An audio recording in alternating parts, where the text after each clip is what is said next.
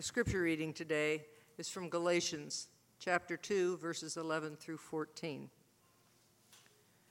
But when Cephas came to Antioch, I opposed him to his face because he stood condemned. For before certain men came from James, he was eating with the Gentiles. But when they came, he drew back and separated himself, fearing the circumcision party. And the rest of the Jews acted hypocritically along with him, so that even Barnabas was led astray by their hypocrisy. But when I saw that their conduct was not in step with the truth of the gospel, I said to Cephas before them all, "If you, though a Jew, live like a Gentile and not like a Jew, how can you force the Gentiles to live like Jews?" The word of the Lord. Thanks be to God.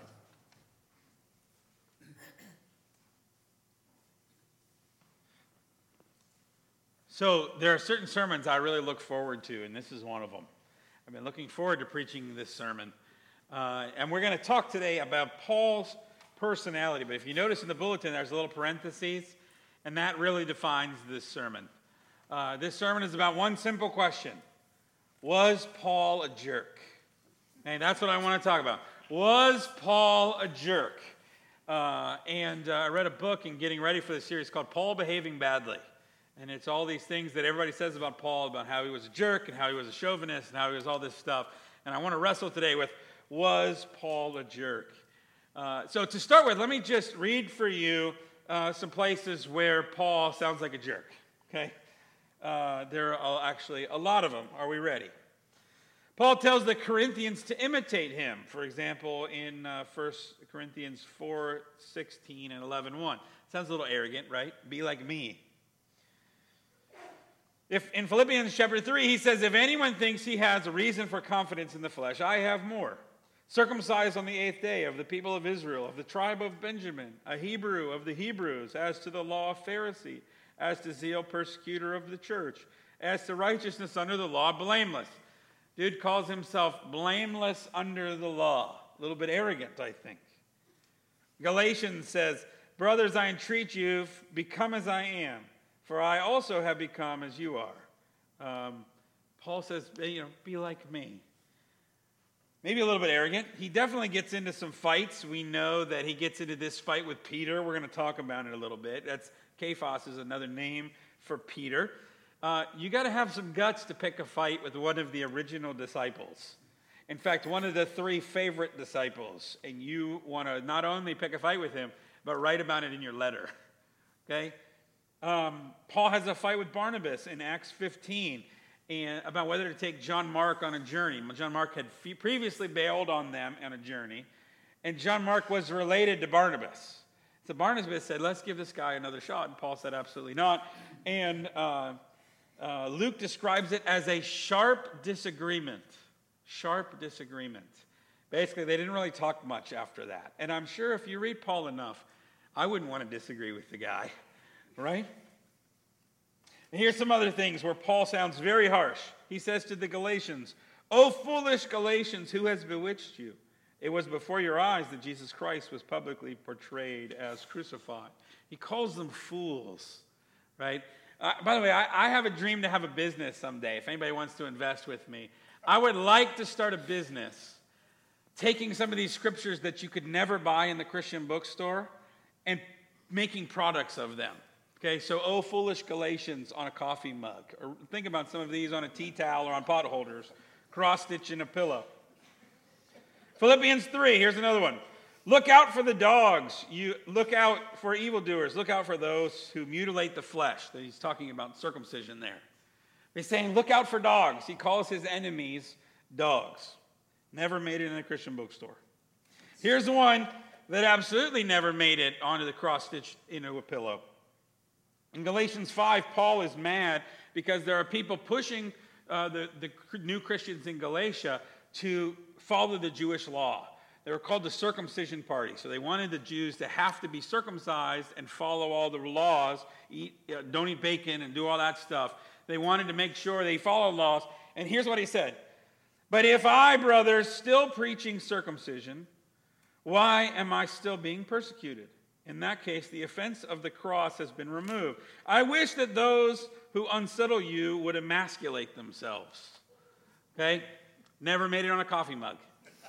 Okay? Paul's point is, if circumcision makes you holy, all those people that are rousing up trouble, I wish they would become super holy. That's Paul's argument there. And if you're offended by that, I didn't write it. It's in the book. I'm going to talk more about Paul's view on slavery next week. But this week, I do want to wrestle with some of this where Paul talks about women. Never made tea towels. Ready? And so train the young women to love their husbands and children, to be self-controlled, pure, working at home, kind and submissive to their own husbands, that the word of the God may not be reviled. 1 Timothy 2, let a woman learn quietly with all submissiveness. Do not permit a woman to teach or to exercise authority over man. Rather, she is to remain quiet. Never made the tea towels. Okay? And guys, don't cheer when I read these. You're sitting next to somebody that'll hit you for that. Ephesians 5, wives, submit to your own husbands as to the Lord. For as the husband is the head of the wife, even as Christ is the head of the church, his body, and he is himself his Savior. Okay, Colossians 3, wives, be subject to your husbands, as is fitting to the Lord. Okay, 1 Corinthians 14, as in all the churches of saints, the women should keep silent in the churches, for they are not permitted to speak, but should be in submission, as the law also says. Okay? You can see why this never got on a tea towel, right? Now, we're not even talking about how Paul can sometimes seem legalistic. He can seem like a killjoy, maybe even a bit racist at times. What do we do with Paul? Was Paul a jerk? More importantly, what do we do with the fact that this stuff is in our Bible? Okay? I mean, think about it. We normally say, when the scripture is read, we say, this is the word of the Lord. Can you imagine reading some of these passages? One of my professors at Pittsburgh Seminary said one time that somebody read a scripture and they said, this is the word of the Lord? This is important because lots of people have thought these things. And it also matters about how you read the Bible. And we live in a culture where we are very sensitive to stuff we don't agree with. I don't know if you followed the news, but Ellen DeGeneres took a bunch of heat this week. Did you see this? Because she was at a football game with George Bush. They're friends. They've known each other for a long time. But she took a lot of heat. How could you be friends with and sit at a football game with somebody that you disagree with? And she sort of said on her show, well, what do you mean? We're going to be kind to people that are different than us. But we're in such a culture where you get offended and you leave, and you are in no relationship with each other. So it's important, I think, to wrestle with some of these kinds of passages so that we know how to deal with it. So let's consider if Paul was really a jerk. To begin, you got to start with the understanding that Paul was not perfect. Okay, in this whole Bible, there's one perfect character. It's Jesus. Everything else, everybody else is sinful. So let's not go into this expecting that Paul has to be perfect. Now, what that imperfection does for your view of the Bible may be a bigger question. Okay? There are some people for whom the Bible has to be like handed down from God to Paul. But that's never been the Christian view. The Christian view has always been that Paul wrote letters that God inspired in some way. That Paul just wrote to Romans and that somehow God was speaking in the middle of that. Which means it's Paul's voice and it's God's voice. Fully human, fully divine. And if that's good enough for Jesus, I think that's probably going to be good enough for the Bible too. That the Bible is Paul's words and it's God's words somehow together. Now, it also means when we read Paul that we have to expect him in some ways to be a man of his times. Okay? Paul doesn't understand electricity. He doesn't understand the internet. He doesn't understand women's liberation or even the language of gender equality. Paul doesn't understand our definition of gender. He wouldn't even have thought that way. What would Paul have thought about women voting? You know what he would have thought? What's voting? There's nobody voted in Paul's day, right? So we have to, when we are looking at a book that's 2,000 years old, okay, we have to judge that book based on when it was written, right? And a lot of the Bible is written far before Paul. So you have to go in what we would call a discipline of historical context. So if I'm going to judge Paul, I can't judge him based on my day. He doesn't live in my day. I got to judge Paul based in his day. Not only that, I got to understand the story behind what he's writing.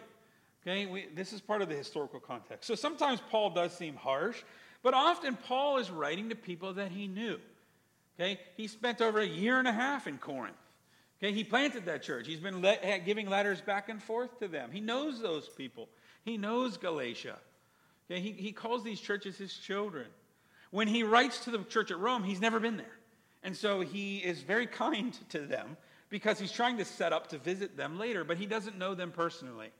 Okay, but when he writes Galatia, it's like he's writing to his children, and there's a little bit of shame on you. You guys need to straighten up over there, right? Okay, if you're talking to your own children, how many of you have done this? You have your kids, but you've been babysitting other kids, or your friends have friends over, right? You can talk differently to your kids than you can somebody else's kids. It's just not the same, okay? And with Paul, sometimes that's the way. So he is a little bit harsher to Galatia and Corinth in particular because he's mad at those churches that he knows personally. But we also, when we read the Bible, have to read it within a literary context. Okay, I think one of the worst things that ever happened to the Bible was we put verses in it. You guys understand that Paul didn't write chapters and verses, right? Paul didn't say Romans 1 verse 4. Okay, Paul wrote a letter. Okay, he never meant for you to quote the letter in this chunk without understanding the whole letter. It was a letter. One of the worst things we did was he chopped it up and made it chapters and verses, and it somewhat made it so that instead of reading the whole book, we read like just this verse or this section. We never understand where it fits. This is so important with Paul because, for instance, when Paul writes about women being silent in the church, at another point in 1 Corinthians, Paul writes about how when women prophesy in church, should they have their head covering on or off? Now, wait a minute. I thought they were supposed to be silent, right? Are they prophesying in sign language? What's going on there? Okay, Paul can't mean that women have to stay totally silent in the church because in another part of that same book, he argues about whether women, when they do speak and lead in church, have to have head coverings on or off.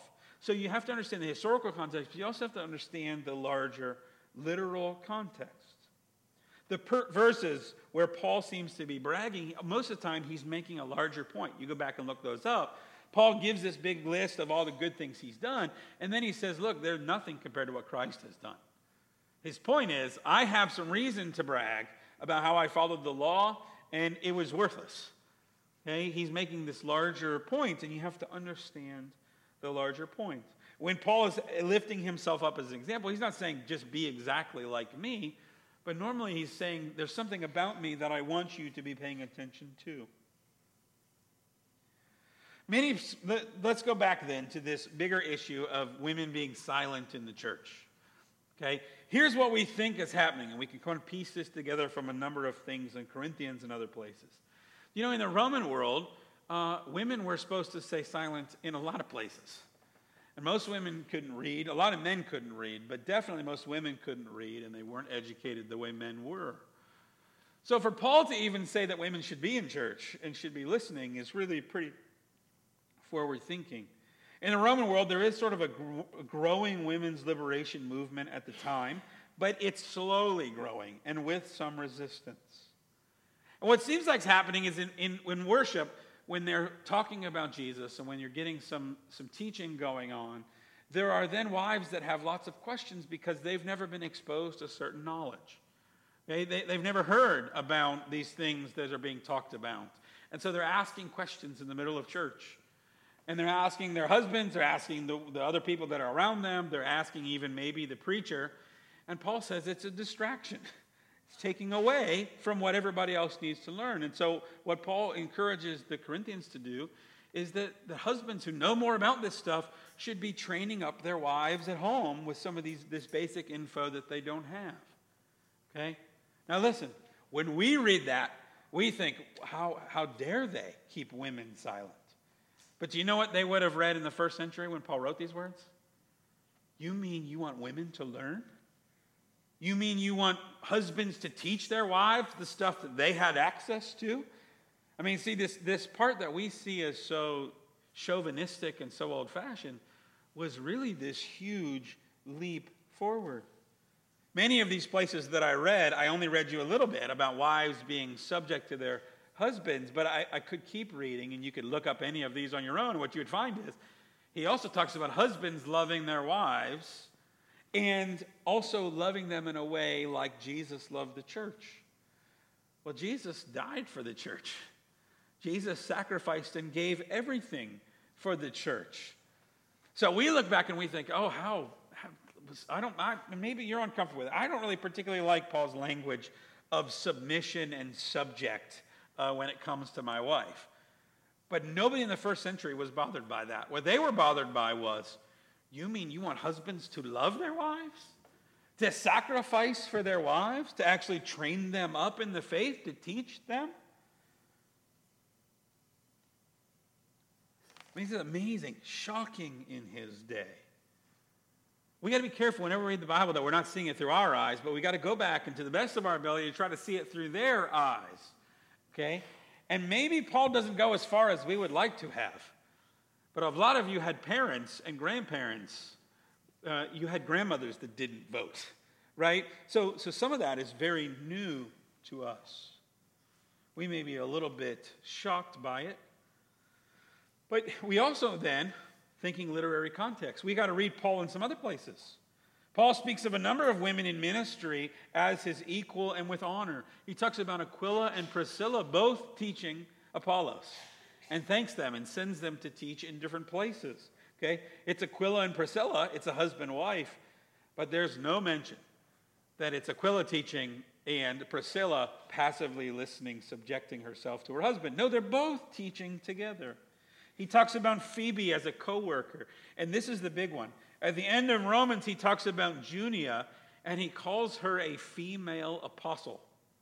Calls her an apostle. A woman, he calls an apostle.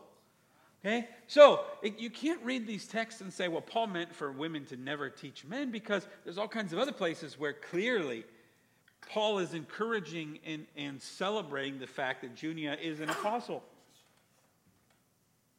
Now, maybe we wish Paul had said things a little differently. Maybe we wish that Paul had said men and women are really equal, or that slaves should be set free. We're going to wrestle with that next week when we talk about the book of Philemon. But some of those things, if Paul had just said those, that's the only thing he would have ever said. I'm not sure he was ready to say those things. I'm not sure society was really ready to hear those things. But think about this for a second. Think about how much the world has changed that you think the way you do. Okay? Think about how 99% of history would have looked at women very much the way Paul does, with very few exceptions. Okay? Most of history would have said that slavery is fine. Okay? Most of history would have understood those things. So what's different in you that you think that it's wrong today? That these ideas make you squirm a little bit. Something has changed. Something has happened in the way you believe, in what our world is willing to accept. I remember a few years ago, there were all these riots down in the Carolinas related to race. And there were a number of people who were sort of white supremacy groups that got very public in their demonstrations. And I remember the outrage in our country that there are still people like that. Yeah, but that's a change, right? Okay, 100 years ago, it wouldn't have been no outrage. Plenty of people would have been like, yeah, that makes sense. Okay, what has changed in us that we have moved forward? Well, a lot of the way we view people today is because Christians over the centuries have changed their view of people. They've started to say, oh, well, no, there are not lesser people and more worthy people. There are just people that are the children of God that deserve to be loved. It was early Christians that started some of the first hospitals, that developed orphanages and adoptions. It was Christians, in a lot of cases, that fought for slavery, that fought for the rights of minorities and women.